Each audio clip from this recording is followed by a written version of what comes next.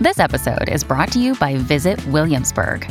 In Williamsburg, Virginia, there's never too much of a good thing. Whether you're a foodie, a golfer, a history buff, a shopaholic, an outdoor enthusiast, or a thrill seeker, you'll find what you came for here and more. So ask yourself, what is it you want? Discover Williamsburg and plan your trip at visitwilliamsburg.com.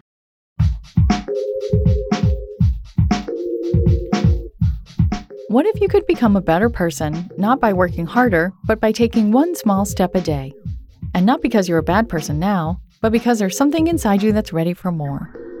How to Be a Better Person gives you one tiny step a day you can take to be the person you want to be. My mission? To help you live your best life.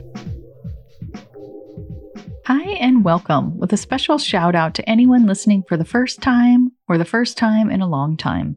I'm Kate, your host and author of the book, How to Be a Better Person.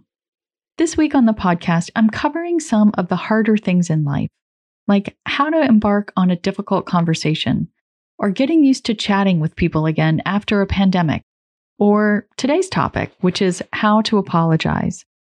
I wanted to devote time to these types of things because they are big invitations to become that better version of yourself, to take this idea of being better and actually making it real.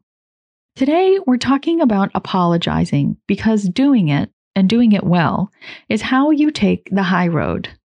Apologizing frees you from feeling angsty about something you messed up on. It also helps repair a relationship. And it gives you a chance to model how you wish other people would act, which is super important, as the most powerful way we have to teach and to lead is by example. We can't expect others to do for us what we ourselves don't do for others, you know? In other words, apologizing helps you be the change you wish to see. Before we dive in, a quick story. Once, early in my career, I was in a group chat with my boss and another coworker. And my boss was really pressuring me to do something that I didn't want to do, which was go to a man's apartment and interview him in person for an article. Looking back, this was a pretty creepy thing to have to do, and my instincts to not do it were spot on. When I said that I didn't want to do it a couple of different times, my boss made it sound like I was being a chicken. So I left the chat room in a huff, and he immediately called me and apologized. It was the first time I saw just how important a skill it is to be able to admit when you messed up and to apologize for it. As a postscript, I ended up going to that man's apartment for the interview, and he ended up asking me out. It wasn't dangerous, but it was really freaking awkward. And there is the patriarchy in a nutshell for you. But that apology from my boss let me decide to go and do the interview and not have it be a thing that I was doing against my will, which I suppose counts for something. A good apology is an admission that you got something wrong, which might be an occasion for you to feel like a bad person. Just to be clear, being a better person isn't about being perfect. You are gonna mess up. But being a better person is about using missteps as an opportunity to grow. When you've done or said something you wish you hadn't, the best way to rectify it is to apologize. And a good apology has 4 main parts that you can remember with the acronym VROP, which doesn't spell anything. Sometimes things just don't fall into cute containers. What can I say? VROP stands for validation, remorse, owning up, and promising. Let's start with validation. The reason you validate first is that it will help the person that you're apologizing to know that you are truly coming in peace and thinking about them, not just saying sorry to pay lip service. Validating someone changes the energy of any tough conversation and makes what comes next much more likely to land. You validate by using phrases such as, I understand why you might be feeling X. Then the R is for remorse. Expressing remorse is easy. This is where the words I'm sorry or I apologize come in.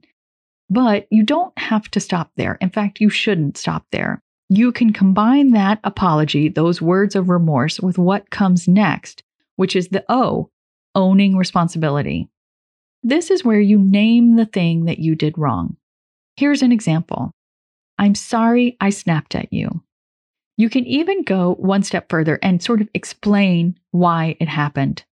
I'm sorry I snapped at you. I was feeling super stressed about this deadline and I overreacted. Honestly, owning up to your mistake is what makes an expression of remorse much more powerful. That doesn't mean you should take 100% responsibility for the entire situation. After all, it does take two to tango. So just take ownership of your piece of it. Bonus points for sharing how your piece of things made you feel. For instance, saying something like, I feel bad that I upset you, or I'm embarrassed that I overreacted. Doing so makes you a little vulnerable, but that's a good thing, because in order to truly connect with another person, you have to let your guard down. There's just one note of clarification. You do not want to say, I'm sorry you feel that way. That's not owning your role. That's basically saying, you shouldn't feel the way that you feel, which, trust me, no one likes to hear. You could say, I'm sorry my actions or I'm sorry my words made you feel that way. That makes your role clear. I hope you could tell the difference there. And the fourth component of a good apology is a promise not to let it happen again. This is how you rebuild trust and show that you're not thinking just about this particular instance, but about your relationship over the long term. This is how you demonstrate your commitment to doing better. And it can be as simple as, I won't do it again. So, having just spent this whole episode laying out the 4 parts of a good apology, I just want to say that sometimes it can be as simple as, I'm sorry, I messed up, I feel bad, it won't happen again. You don't have to overthink this in order for it to be a good apology. Making a sincere apology can go a long way toward repairing your relationships. And every relationship will have its rough spots, and we will all make mistakes and do something that hurts someone else. It's not about if this is going to happen, it's about when. So when you know how to repair with a solid apology, your bond will just continue to get stronger, even when you do something that was honestly a misstep. Saying you're sorry can also release you from mentally raking yourself over the coals. So an apology is good for the person you're apologizing to, it's good for your relationship, and it's good for you too. It's a win-win-win. And my goodness, I just love me a win-win-win. Your tiny assignment is to practice apologizing. And because we are all making mistakes all the time, I bet you can find an occasion to do it before you go to bed tonight. Remember, VROP, validate, remorse, own, promise. Practicing in a low-stakes situation will help you build a muscle memory that will be easier to access when the stakes are higher.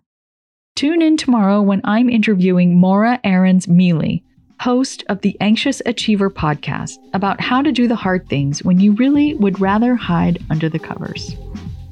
Thanks for listening to How to Be a Better Person.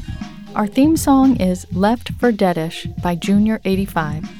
The podcast is mixed by Sound Advice Strategies. If you liked what you heard in this episode, share it with someone you think would like it too. Your voice matters. Also, How to Be a Better Person has an official newsletter that sends the past 7 episodes, a sneak peek of the week ahead, and one well-chosen meme to your inbox every Saturday morning. Sign up at beabetterpersonpodcast.com and click on Get Podcast News. I also love to hear from listeners. I mean, I love it. Send me an email by clicking on the Contact Kate button at beabetterpersonpodcast.com. Tweet me at Kate Han, Katehan, or find me on Instagram at Kate Hanley Author. I look forward to connecting with you.